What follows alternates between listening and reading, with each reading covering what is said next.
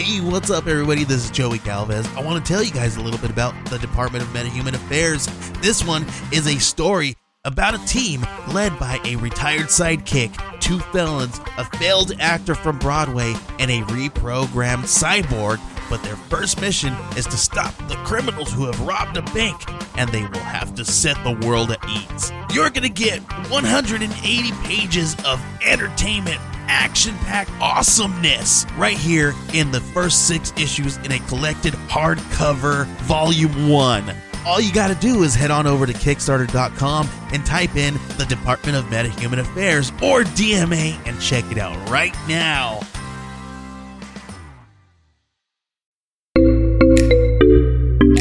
Age of Radio. Pre-roll time. You know the Cheers to Comics podcast is proudly brought to you by Inked Marketing Solutions. And the Inked Marketing Solutions crowdfunded comic for this here episode, well, it belongs to Heel Turn on Kickstarter now as we speak.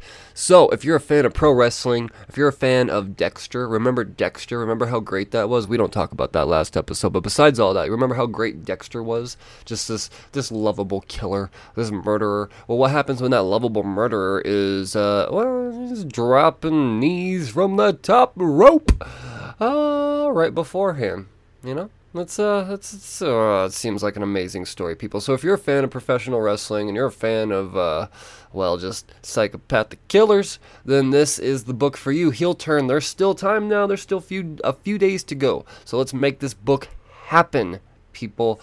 Head on over to inked.pub/Heel Turn. That's inked.pub/Heel Turn. It's going to take you right to the Kickstarter page, and you just hit the little back this button and pick your prize because they got some offerings there for you. I'll have you see that for yourself though. So once again, the book is Heel Turn, proudly brought to you by Inked Marketing Solutions.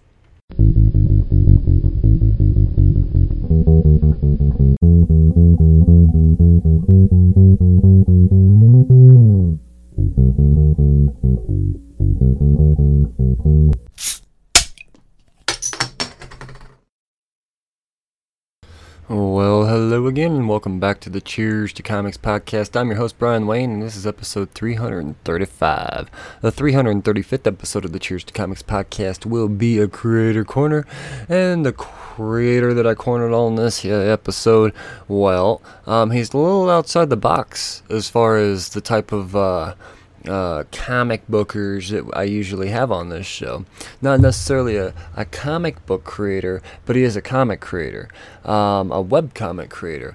Alex Schumacher. Alex Schumacher has a book, or not necessarily a book, but a series called Mr. Butter Chips. And, listeners know that I don't usually have web comics featured on this show. Not that I'm saying it's not allowed or anything like that, but it's just not something that often happens. But with this, seeing little previews of Mr. Butter Chips and just being able to relate so hard, I feel like this is actually a really relevant comic strip that, once again, it's not a strip either so much. It's just a web comic. It's absolutely amazing, and you find it through SLG Publishing, and we'll get into all of that. But without any further ado, I'm gonna let the man Alex Schumacher tell you all about it himself. So here you go.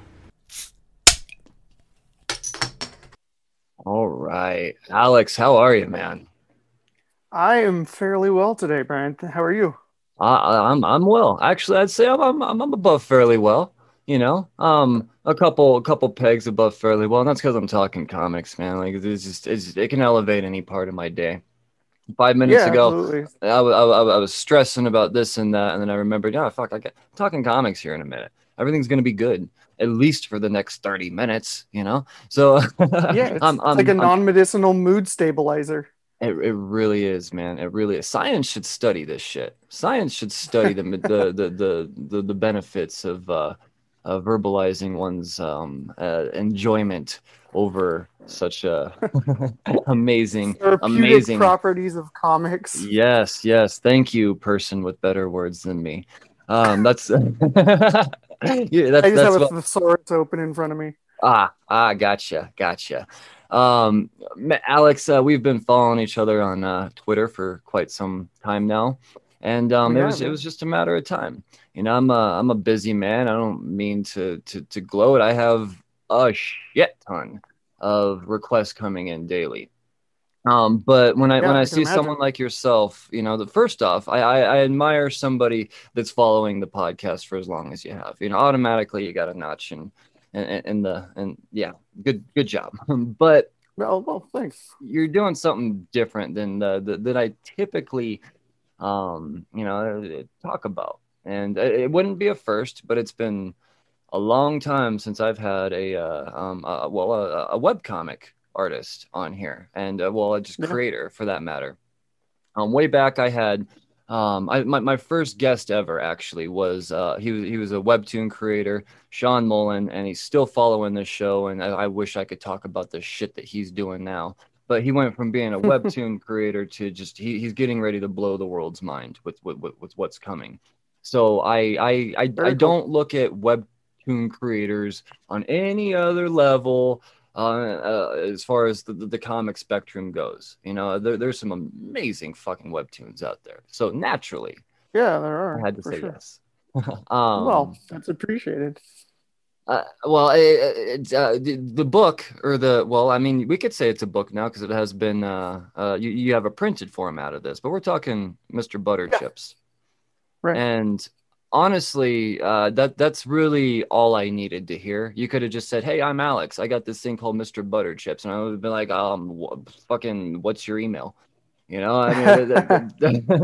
the title had me in immediately. I Yeah, knew it I was gonna. found that if you name a companion animal Mr. Anything, it's inherently funny. It, it is, isn't it? Fuck, I never really thought about that. It's a nice little trick. Shit, that's good to know. Yeah. Huh? Yeah, I just manipulate emotions. That's how I run my run my business. Manipulating emotions. I like that. Yeah. It's devilish, Yeah. but that'll get you places, man. Uh, It that's will. a, Yeah. so I mean, I wanna before we get into Mr. Butter Chips though, I gotta know about Yeah. you, Alex, the creator, and where the hell you come from. So I gotta know. I mean, this isn't your typical 20-page floppy. Are you a traditional comic reader, or have you always been you're like a political cartoonist type of person? Or is that what you've been more drawn to? That was more in the last decade or so, I would say. I initially started out in my 20s. My idea was to become a syndicated comic strip artist because I grew up loving all of the, newspaper funnies, as it were. And Okay. I had this weighty tome, this monster of a coffee table book when I was a kid called the Smithsonian Collection of Newspaper Comic Strips. So it I had know all I the know classics and exactly what you're talking about. Actually, I worked at a shop for a while, and that big motherfucker, we had it behind a display case, and that thing was like a. I mean, it was like a Bible, but just bigger. yeah, it's the thing of legend now, Yes. and it was just teeming with all the classics, Pogo and Dick Tracy and Captain Easy, and the spectacular stuff by Alex Raymond, like the Prince Valiant and Tarzan strips and all of those. So I grew up absolutely enamored with the comic strip industry. So I was initially trying to get into that in my 20s, and this was the early aughts. So unfortunately for me, it was right around the time that print circulation and the newspaper industry was sort of tanking. So in my late 20s, I kind of had to jump ship and started in on comics because I had read superhero books and different comics as a kid.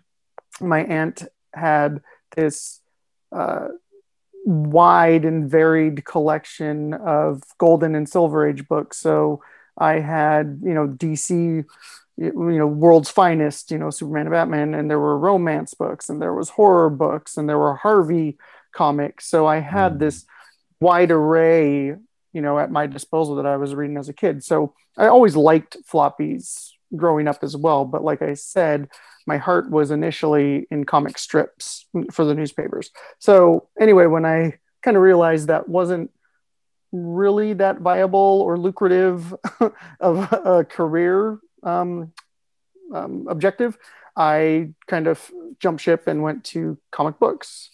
So at that point, I was reading things like Powers by Bendis and Oeming and Hellboy and things more in a paranormal spectral genre. And I, for some reason, I had deluded myself into believing that I would become the next rock star illustrator in those categories.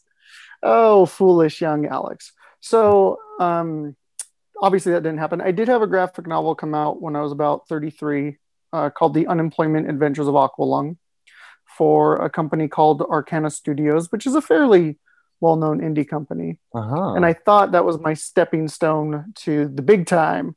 And I quickly followed that up with a couple of one-shot gigs, which then completely fizzled out. And as we preface this whole spiel with, that's kind of when I started focusing more on my writing and really honing that, and became, very interested in not political. I mean, it is political cartooning, but for me, it's more social commentary and, along those lines. And it's really, just about kind of common sense things for me where, don't hate people, don't discriminate, live and let live and love everybody, so that it was kind of from that perspective too, in a lot of ways. That's Mr. what Butterchips. I'm sorry. I love that you say that, though, because that's immediately what drew me to this after just reading the first couple of strips. I was like, it's so fucking obvious. It's low-hanging fruit. But that's the thing, is we walk right by this shit. We take the obvious judgment call for granted because it seems like it's too easy, because nothing's easy. But some things are fucking easy, and it's just making the right decision. And it's this one would think. Oh man, this monkey is me in so many goddamn ways. And continue on. I'm sorry. I connected to that aspect of it immediately. No, that's great. If you want to interrupt me to compliment me, in some sort of aggressive manner anytime, please feel free to do so. It's gonna happen, I'm sure. I'm not the best at accepting compliments, but praise is perfectly fine.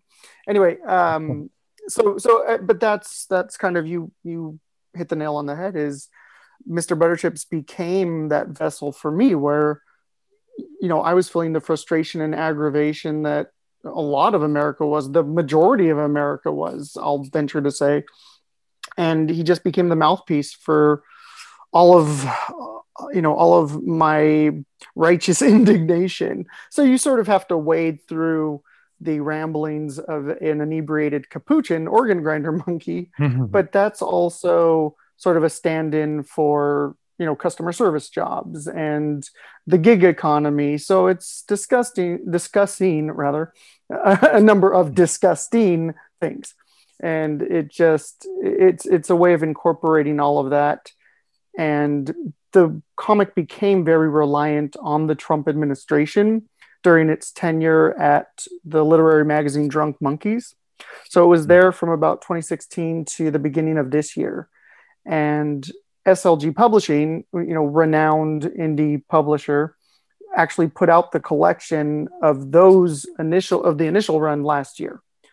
So then, luckily in November, when the tide started to turn a little bit, I was speaking with Dan Votto, who runs SLG, and we were sort of brainstorming because the comic needed to change. It needed to transition to not being as reliant on the administration that was no longer going to be around. Now, plenty of intolerance, plenty of stupidity, in abundance. So there was still plenty of that to take aim at, but it just needed to be done in a little bit of a different manner. So I kind of, the elevator pitch for this new Butterchip series is Fritz the cat from Robert Crumb in Little Nemo's Slumberland. So it's this, sort of perverse, obscene, anthropomorphic animal in a very surreal, hallucinogenic setting, and covering all these topics that we said.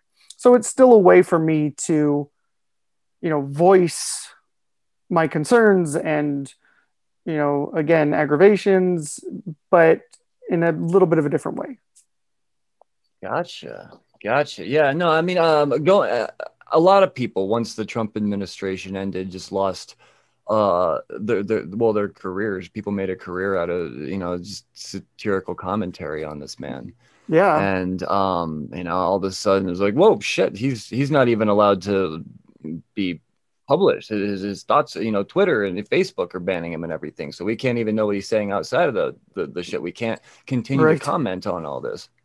So yeah. And the funny thing was too, is it almost felt like towards the last half of his first term that satire was almost dead, because you just couldn't conceive of anything dumber than he was actually doing. And any of the acts that he and his administration were perpetrating, you couldn't come up with anything that seemed less fallible or less less idiotic, or more idiotic, I guess, in that sense.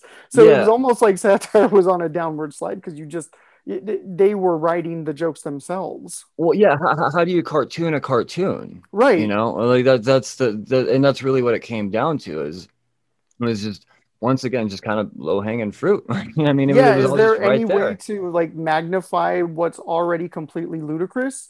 It was getting kind of difficult.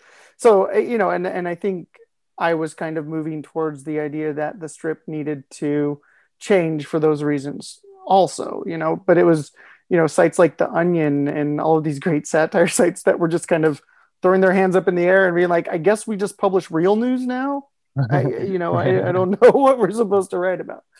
Yeah. So that was part of the impetus in the transition too. Gotcha. So I have to ask, I mean, if Biden has his clown moments for sure. No, absolutely. Are you against, having fun with the other side? I mean, I'm not saying which side are you. I'm just saying, did you think for a second, okay, there's no way the left is going to be nearly as funny for the next 4 years, so let's just fucking focus on something else? Or no, I knew. I mean, with Biden, because here's the thing: is Biden was not anywhere near the top of my list for candidates. I was going to vote for essentially whoever the Democratic candidate was. Unfortunately, we were sort of in a beggars can't be choosers scenario to some degree. but no, I knew there was going to, Biden was going to be kind of problematic in a lot of ways. So I have absolutely no qualms about, poking fun at the left as much as the right. Now, I think, the right tends to be more hateful, I guess. I mean, the left has their moments in that regard as well, but yeah, I don't I don't make any exceptions. If there are idiotic things happening that are affecting people, that's the thing. I think that's the main thing for me, is if it's affecting somebody negatively, and it is some situation where people in power, where that paradigm is in their favor and they have the ability to do something about it and don't change it or continue to persecute a specific group, I'm not going to support them simply because some of their beliefs align with mine at all. I am more than happy to speak out against any kind of intolerance or injustice or inequality, because I think there's absolutely no need for it whatsoever. So we could go into a whole thing about capitalism and the ridiculousness behind that, but to answer your question after my tangent, I have no problem with using the left as punching bag either. Right on. I didn't think so, but I know how quick to judge anybody or people on the internet could be listening to something, and I wouldn't for a second want any listener to immediately turn this off because they think you're just a far left Antifa loving blah blah blah blah blah. Right. Right. I know better than that, because I'm reading the comic. I could see that it's not, you're not a fucking far left type of person. That's just. No, the commentary, like I said, it's right fucking there. It's just common sense shit. It is. It's ridiculous, man. This is. I just don't see what's so difficult about, accepting everybody and loving everybody. And it sounds like you said, it sounds like such a simple concept, but there's so much hatred out there. And the bizarre thing, I know we're getting a little bit off the comic, but it's still sort of in the realm of what Mr. Butterchips embodies. Absolutely. The idea is, for me, hatred takes work. You have to actively try to hate a group of people, or speak out and oppress and subjugate a group of people. That takes effort and work. It's so much easier to love and accept people. And there's the word intolerance or tolerance, and I try not to use that, because the word tolerate to me doesn't sound the same as acceptance. Thank you. Like, I don't want to tolerate a group of people. I want to accept them. I want to. Yeah, exactly. And it's not just, you're not just putting up with, migrant workers or the LGBTQIA plus community or anything like. I'm not tolerating them. They're people, and I'm a person, and we all live together. That's so I know, people, when they use intolerance, I know what they're talking about, and I'm perfectly fine with people using that in the sense that they're against it. But I've tried to, alter my wording or my phrasing a little bit to say acceptance more than tolerate, because I feel like that can have some negative connotations that are unintended at times. I like that. I do, because I'm right there with you, man. I have the same types of thoughts and feelings about the way that those words are seen and used. And yeah, I don't know, man. It's I immediately connected to what the hell you were talking about, and it's now with the you said a word for me, and I hate using the word trigger word, but I use this in a positive sense. You said Nemo. Now Nemo, to me, that's probably one of the most important things, at least the cartoon itself, the animated feature that they did. Oh, sure. Watching that as a child is probably why I developed an artistic brain. Interesting. I watched that movie twice a day, every day, until it just didn't work anymore on the old VHS. Do kids even know what VHS are anymore? But they'll learn. They'll learn. Yeah. No, that's great, man. And it's like Winsor McCay was truly kind of, and I hate saying genius because I feel like that word is thrown around so often, but in every sense of the word, I feel like, at least in the cartooning world, Winsor McCay was a genius, and the things that he was depicting and the way he was portraying them was something that had never been seen before. Yeah. No, absolutely. I mean, even as a young kid, I kind of know, I was like, well, I don't know if there'll ever be anything like this. Yeah. I mean, I was able to realize at a very young, dumb kid age how special this thing is that I'm seeing. And I really do think that it somehow molded me into where I am now. So when you put Mr. Butterchips in a situation that's Nemo-esque and a psychedelic situation. Psychedelic's another once again trigger word for me. I get all fucking excited when I hear that word. Yeah, that's a good apt word to use for the new series though too, for sure. Well, I'm somebody that I very much admire and experiment with the medical values that the psychedelics have on one. So absolutely. I mean, I'm a giant advocate, man. I'm just finding out recently how incredible this is. Like, I'm on a microdose regimen and everything now. It's beautiful being in Colorado where it's fucking legal. It's so beautiful. California too. So yeah, man, we just talk about it and not have to worry about the feds kicking down our fucking door.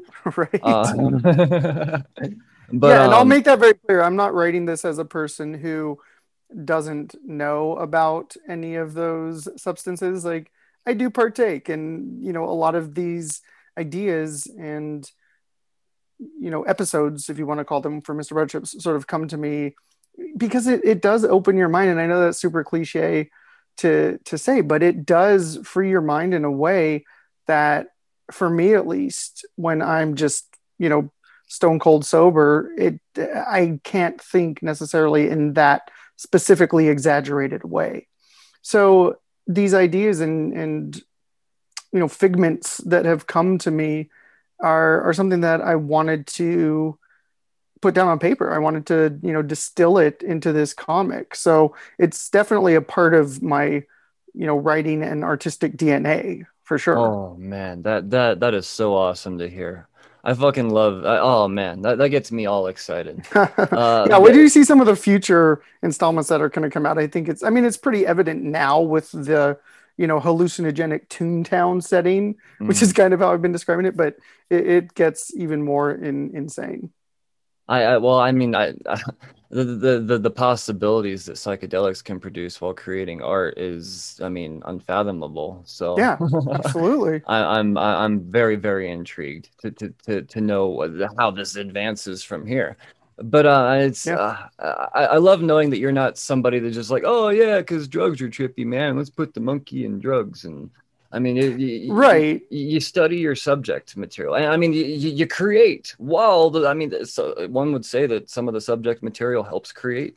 I mean, it's No, absolutely. It's definitely sort of a symbiotic relationship in a lot of ways, because if your brain is already kind of hardwired, for creativity, and then kind of infuse it with some specific substances, there is kind of a beautiful reaction that happens a lot of the time. I mean, sure, sometimes you just want to like eat a bag of chips and watch a movie. Like that happens too. But when you get into that artistic zone, it can create some really compelling ideas that I personally don't think would even occur to me under normal circumstances. So, but like you said, even for the therapeutic properties, I think a lot of those tend to, the lead tends to be buried when people talk about things like cannabis, because there are a lot of really positive things that, that certain substances can provide. And I think that's important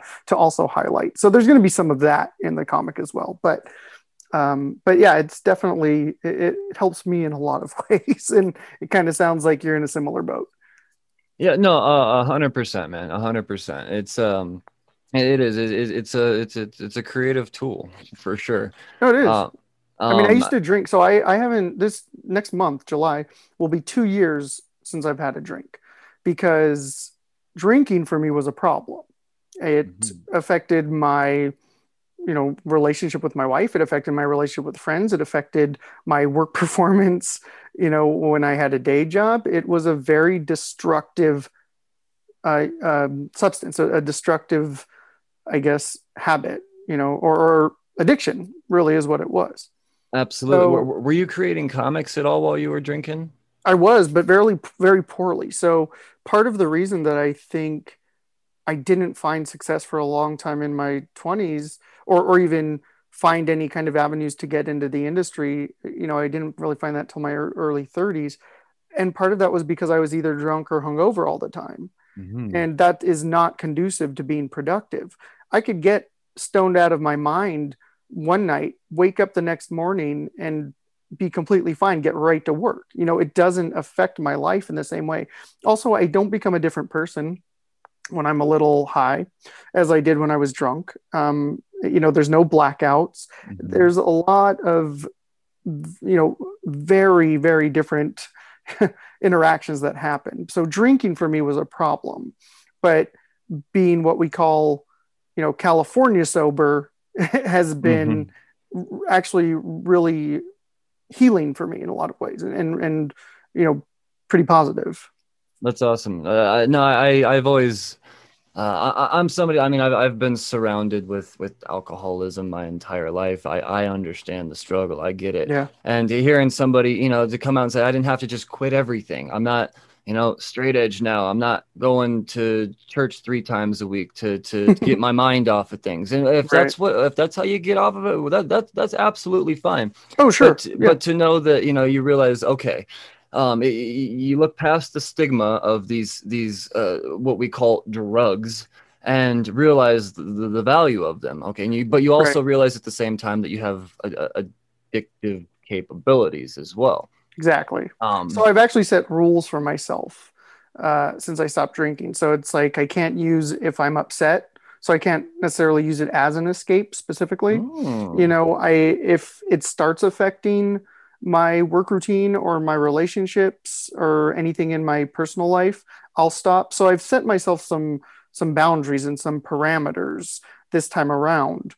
No, because as you said, you know, going into it knowing that I do have sort of an addictive personality, it was important, I think, to give myself some boundaries like that. So, and so far, you know, it's been fine. You know, I smoked pot like when I was 15 or 16 with my friends, you know, when I was in high school and it was in my first punk band. But I hadn't done it for a long time after that. And when it, you know, came around to the conversation about being legalized here, I did start, you know, back in with it and experimenting with it again. And so again, I felt it was pretty necessary for me personally to set, you know, like I said, those sort of parameters for myself. And I've been able to create consistently, you know, and that's one of the biggest things for me. And especially because Mr. Butterchips is on a weekly schedule, you can't really fall behind on that. And if no. you do, people stop losing interest. And if people stop losing interest, the publisher stops losing Yep. interest. So there's this sort of, you know, waterfall effect, you know, that of negativity that can happen. So again, I'm very mindful of that, you know, nowadays. And I think being alcohol free has allowed me that kind of cogency that I didn't have before when I was drinking. Yeah. Yeah. Well, that's amazing to hear, man. It really is. How difficult is it to write your character as um one that enjoys the well, I mean, you know, no, look at The is he booze. yeah, yeah, no, he's definitely drinking in here. I'm Yeah. looking more towards the end, and it's a lot of drugs. But Oh yeah. yeah, no, he enjoyed it. Yeah, yeah. So yeah, what's the yeah, there we go. We're back here. I see it.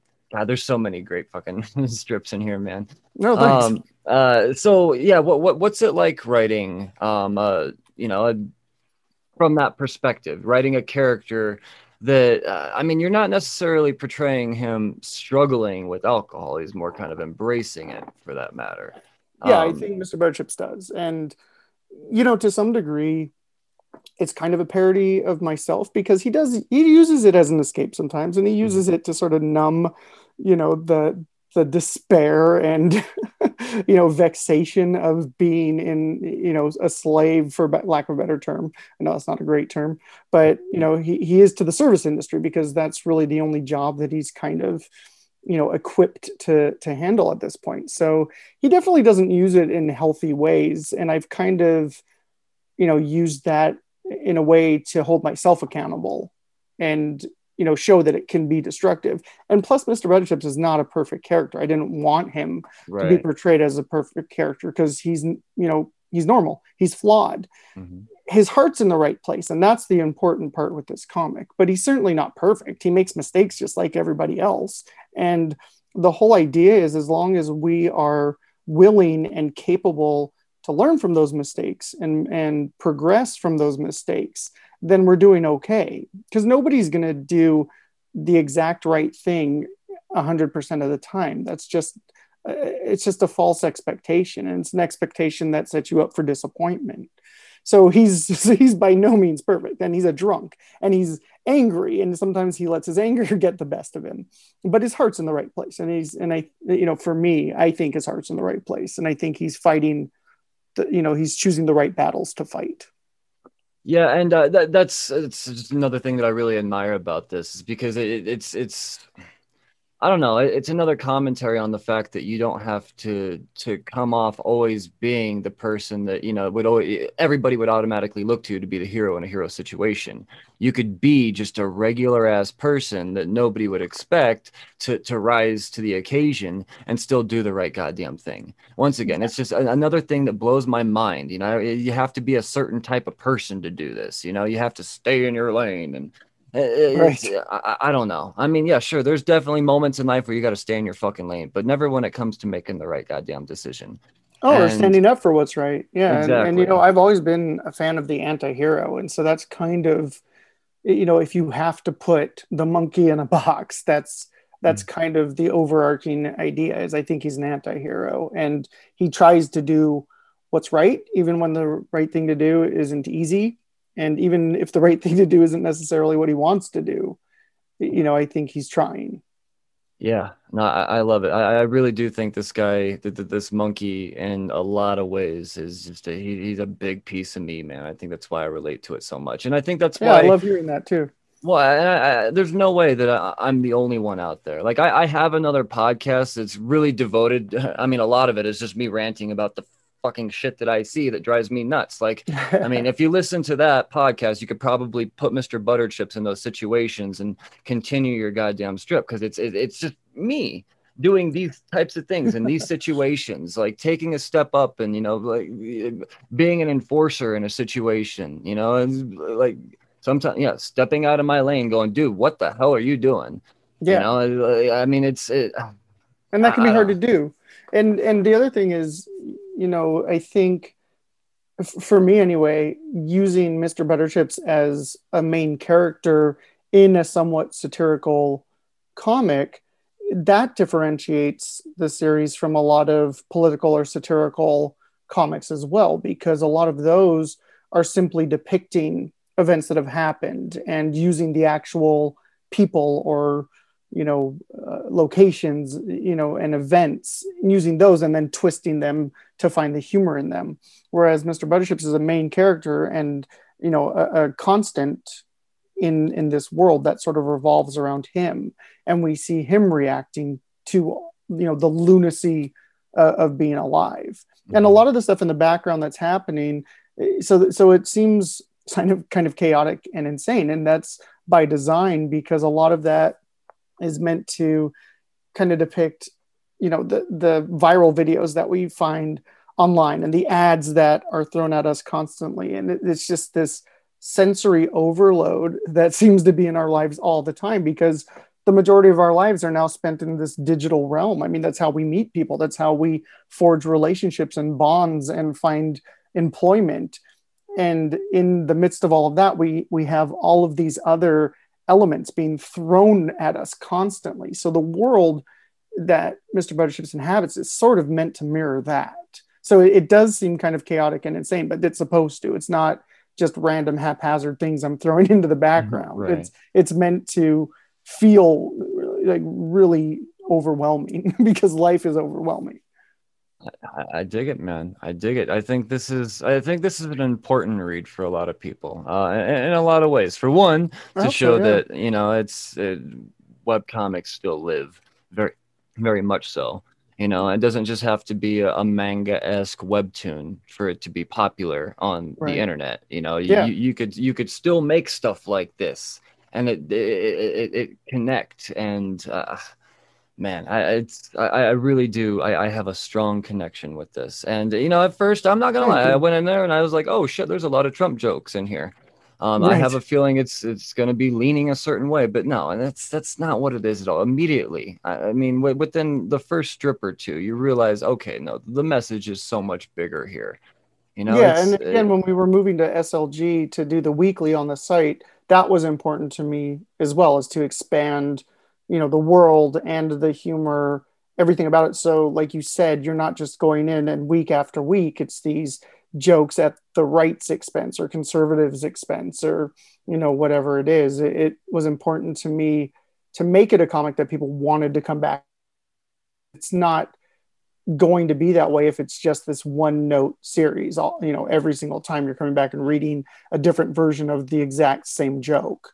So it needed to be in a world with a cast of characters that would compel people to, to come back and read it, and still embrace and convey the same ideas and the same stances on issues, but in a way that's maybe a lot more entertaining. yeah. Yeah, no, I'm behind you on that, man. There's one strip in here that the particularly sticks with me, and it's towards the beginning, and it's the the comment rabbit hole. Oh yeah. I mean, and Oh, that's it's from the collection, right? yeah, Yeah. yeah. There's one that from surface level, it looks like it's just making fun of Trump supporters, but in the end, the actual message is being, I guess, silenced on the internet.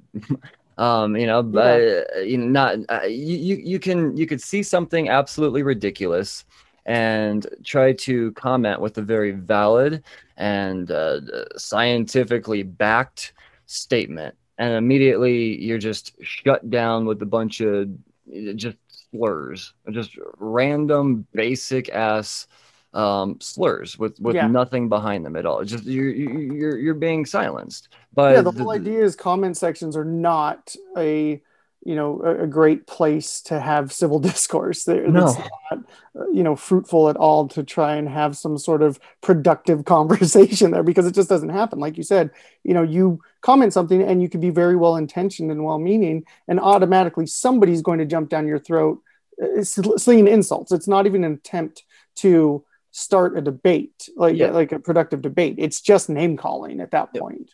Yeah, and I mean, you could have done that. You could have made that same point, I guess, doing it with just changing the picture just a little bit and changing out the comment. The whole evangelical Trump photo. You could change that in anything. Sure. Literally change that, and then change the comment that Mr. Butterchips puts in, and it would be the same exact outcome, no matter what the fuck it is. No, and that's the whole point. Just different names being called, I guess. You wouldn't be called a libtard or a snowflake. You'd be called like a Nazi or a fascist. Right, and that's the whole thing, is it's interchangeable. And yes, in that specific comic, I was again, that was more geared towards the Trump administration. Mm-hmm. So that was the specific example that I used. But like you said, that could be subbed in for anything, and the outcome is still the same. And that's really the point. And so I hope, not that Mr. Butterchips is necessarily like an intellectual sort of comic, but I hope that people are at least analyzing it a little bit, because there's typically more under the surface than what's just shown in the comic. And, like you said, I mean, it sounds like you're doing that. And I hope that the majority of people who are reading it are doing the exact same thing, because typically there's more to take away from it than just the gag that that I've written for that specific installment. Well, Alex, I can assure you that I only have the smartest listeners. So well, if they're reading comics, then I think that's true. They're going to specifically my comics. You're going to be just fine. None of my listeners are going to be misinterpreting anything. I hold them to a high standard. Man. So I want to talk a little bit about getting this published. SLG. Sure. I mean, the process behind all that. You're starting out. You're just kind of making the doodles and putting them out on the web, and then somebody says, "Okay, I want to pay you for this." Talk about that for just a little bit. Sure. So with SLG, I'll back up. So I kind of quit comics. Like I was saying, I had the graphic novel, my first kind of real quote unquote graphic novel, come out in 2013. Did a handful of other paid gigs, didn't really lead anywhere. So I kind of quit comics at the end of 2013. I had a picture book come out in 2014, kind of dabbled in children's literature. I was working with a talent manager based in LA, and we were pitching animated series to the studios down there. So nothing really went anywhere.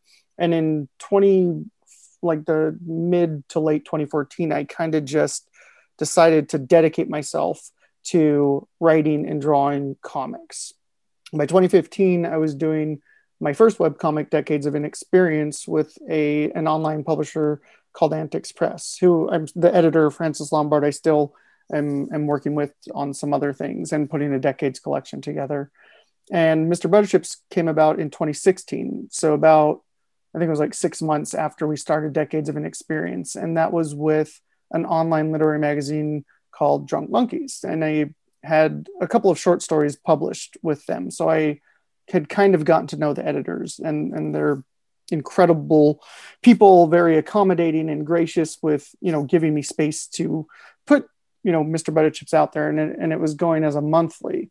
So starting to get a little bit more recognition, I had kind of gotten to know Dan Votto from SLG because he put on the Alternative Press Expo, which was one of the big indie shows here in California. And in 2017, he had just gotten it back from the Comic-Con folks. Mm-hmm. So I was working with him actually to help him with Alternative Press Expo, but then we were talking about my work and, possibly doing something together. So when it came to putting the collection together of Mr. Butterchips with the comics I had done for Drunk Monkeys, I reached out to Dan and he was all for it. So we put out the collection last summer. And then again, trying to think of a way that Mr. Butterchips was going to continue, I started to have some discussions with Dan as well. And he, suggested, well, why don't we do it as a weekly? We'll, put some t-shirts out. We'll, use it as a way to advertise the book also. And it just made sense to me to do it that way. So I had also signed with a literary agent in 2019, and we're pitching, a graphic novel right now too. So a lot of irons in the fire. But that just, I went from one weekly to another, and I had joked with my editor from Decades of Inexperience that, I'm just a glutton for punishment, and cartoonists are kind of masochistic by nature with what we do. Mm-hmm. But it just felt like the right step to take with Mr. Butterchips. And with SLG, they've launched so many careers. They were the ones who put out Johnny the Homicidal Maniac by Yonan Vasquez, who then went on to do Invader Zim.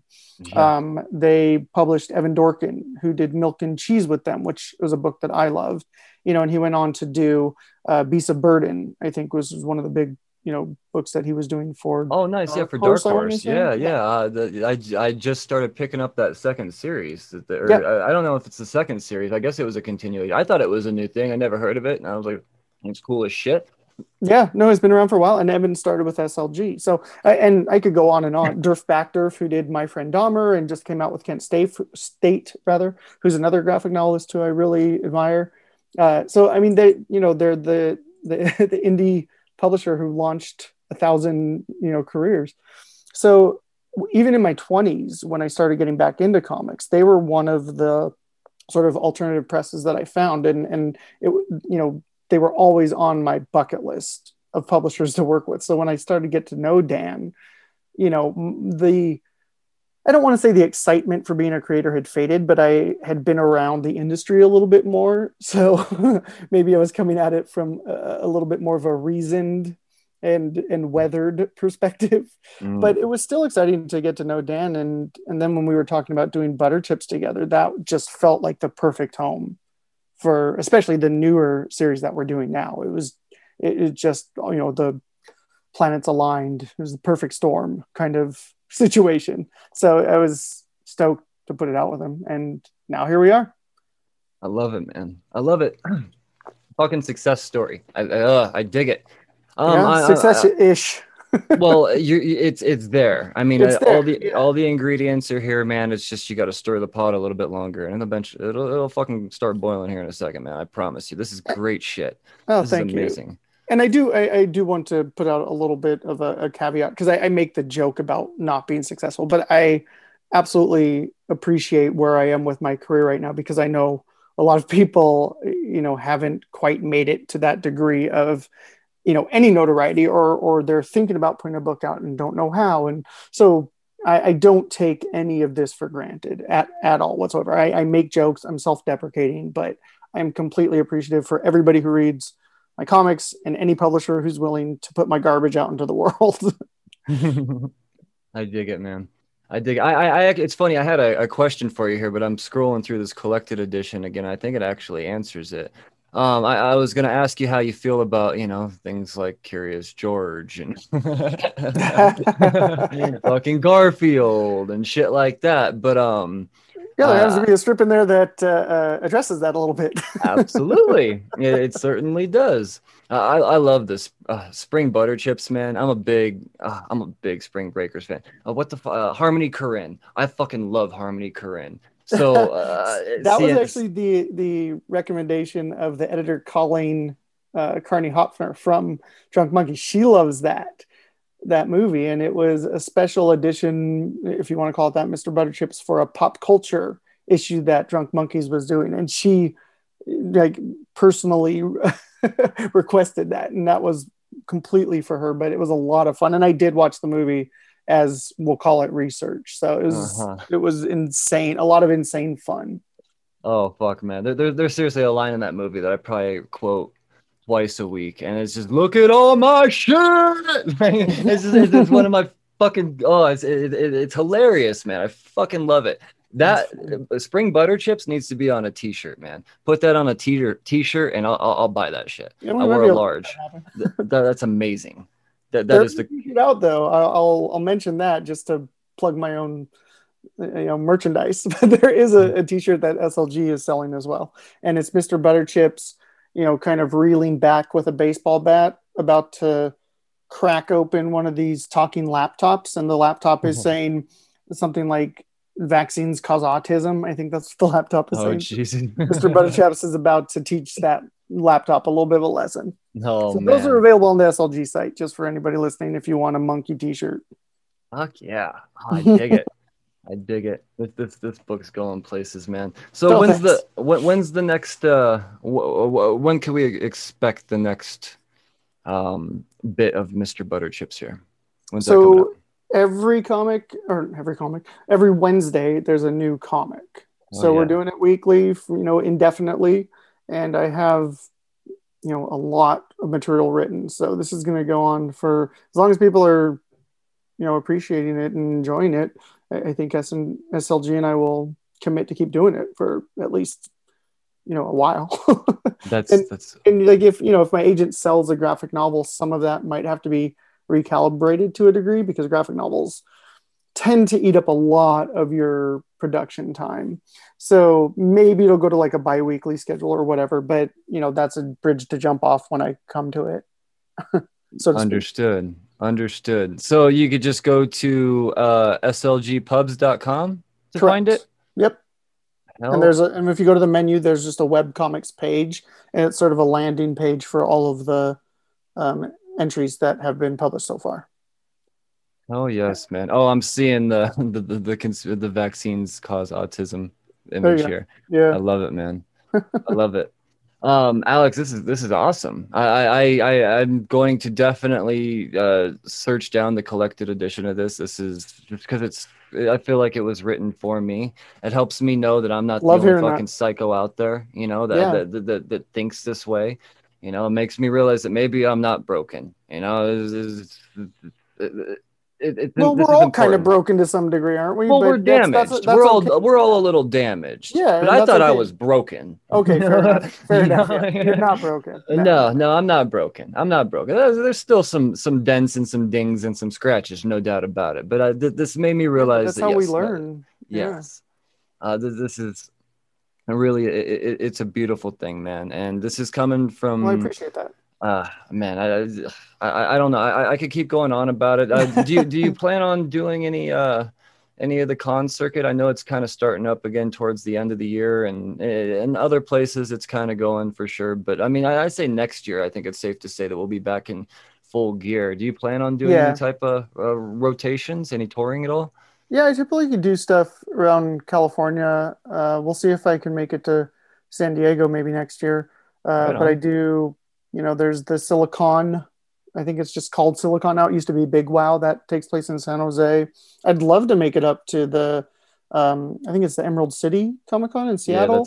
Yeah, that's the one I want. There's Seattle Short Run too, which is an indie comic show. And I mean, if I had my druthers, if time and money and things were not an issue, I would go to the Cartoonist Crossroads in Columbus, which is put on by Jeff Smith of Bone fame. I would go to the Small Press Expo in Maryland, which is like an indie creator centric show. And I've just always dreamed of being there. But yeah, I'll be hitting up some shows and hopefully some in-store signings for the book. I'd like to set up some of those for even maybe later this year, but it'll probably be around, the Bay Area, Central California area. So unfortunately not a full book tour. No, that makes sense. I mean, it makes total sense for sure.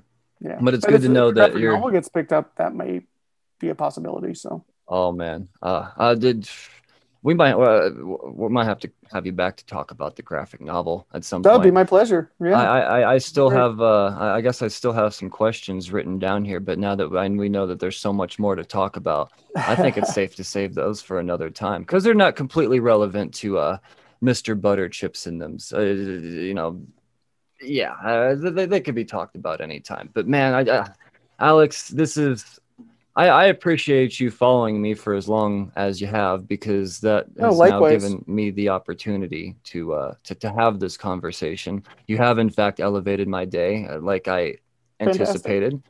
Fantastic.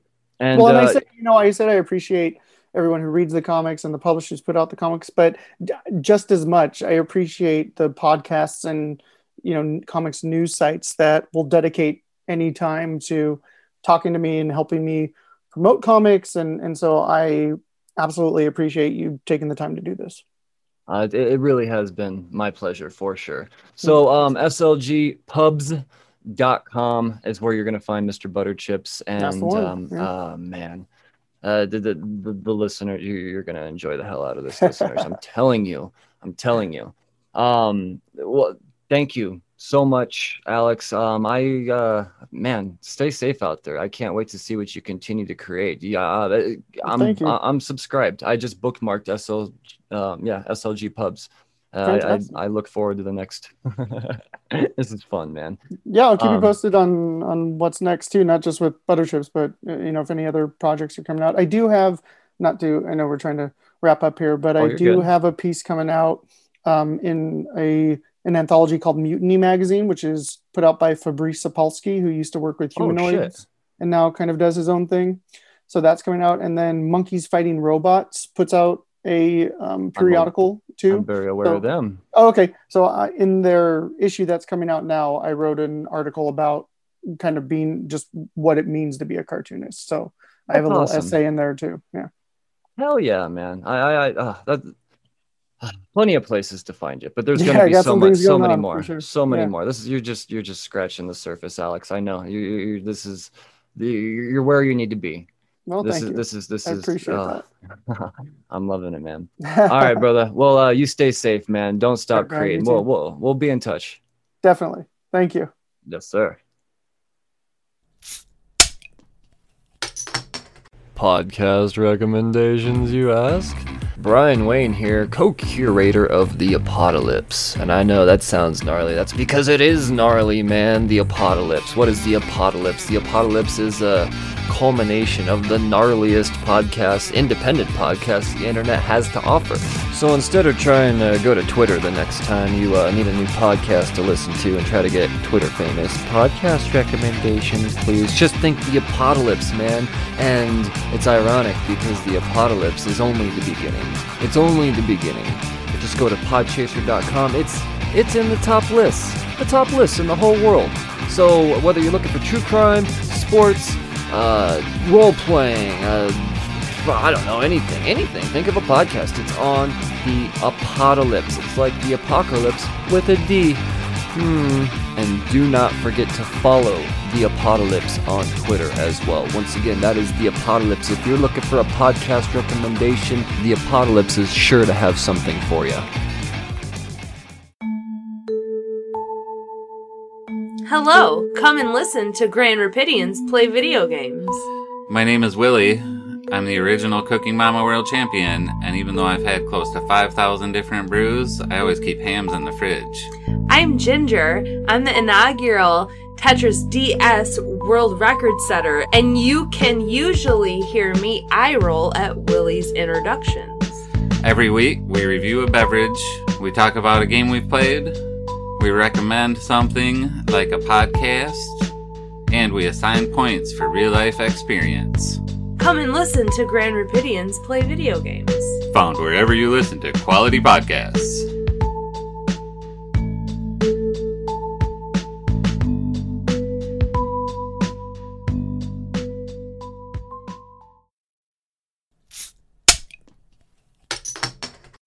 Well, there you have it. Another creator has been cornered. Episode 335 in the books.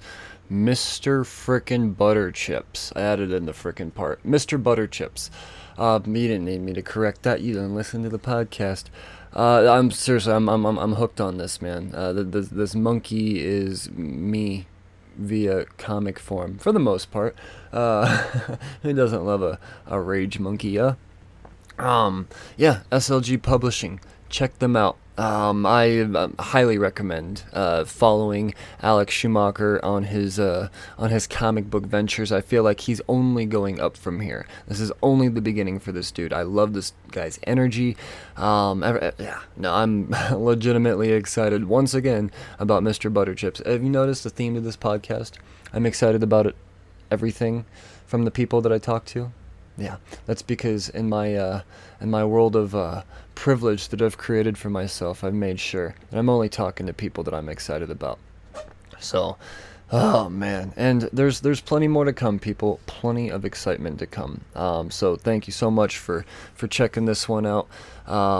Make sure you leave those 5-star reviews on Apple Podcasts or wherever you can leave a 5-star review. And as always, make sure you check out Nerds Forever, one of my favorite new sponsors, 307nerds4ever.com. I'll take you right to their eBay store. And then if you happen to be traveling through Newcastle, Wyoming on a comic book mission, then make sure you check out their brick and mortar store. Once again, Nerds Forever, Newcastle, Wyoming. Thank you so much. I'll talk to you the next time there's things about comics to talk about. I command that you stay safe and read responsibly. Cheers, ya fuckers.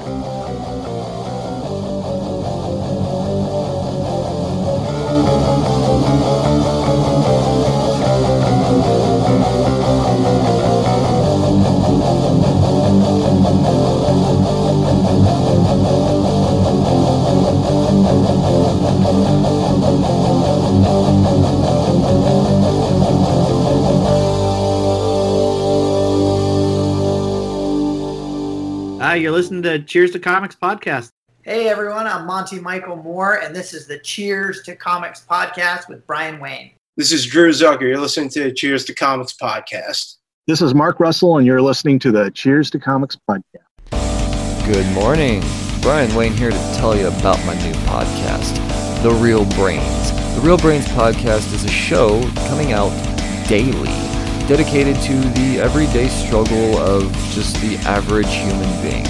From troubles with rage to anecdotes about very strange human interactions, this podcast really is just somebody that's all too familiar with the struggle. I'm here to let you know that you are not alone, so come laugh at our pain together every single weekday, every place you can catch a podcast. Check out The Real Brains with Brian Wayne. Remember, stay sane.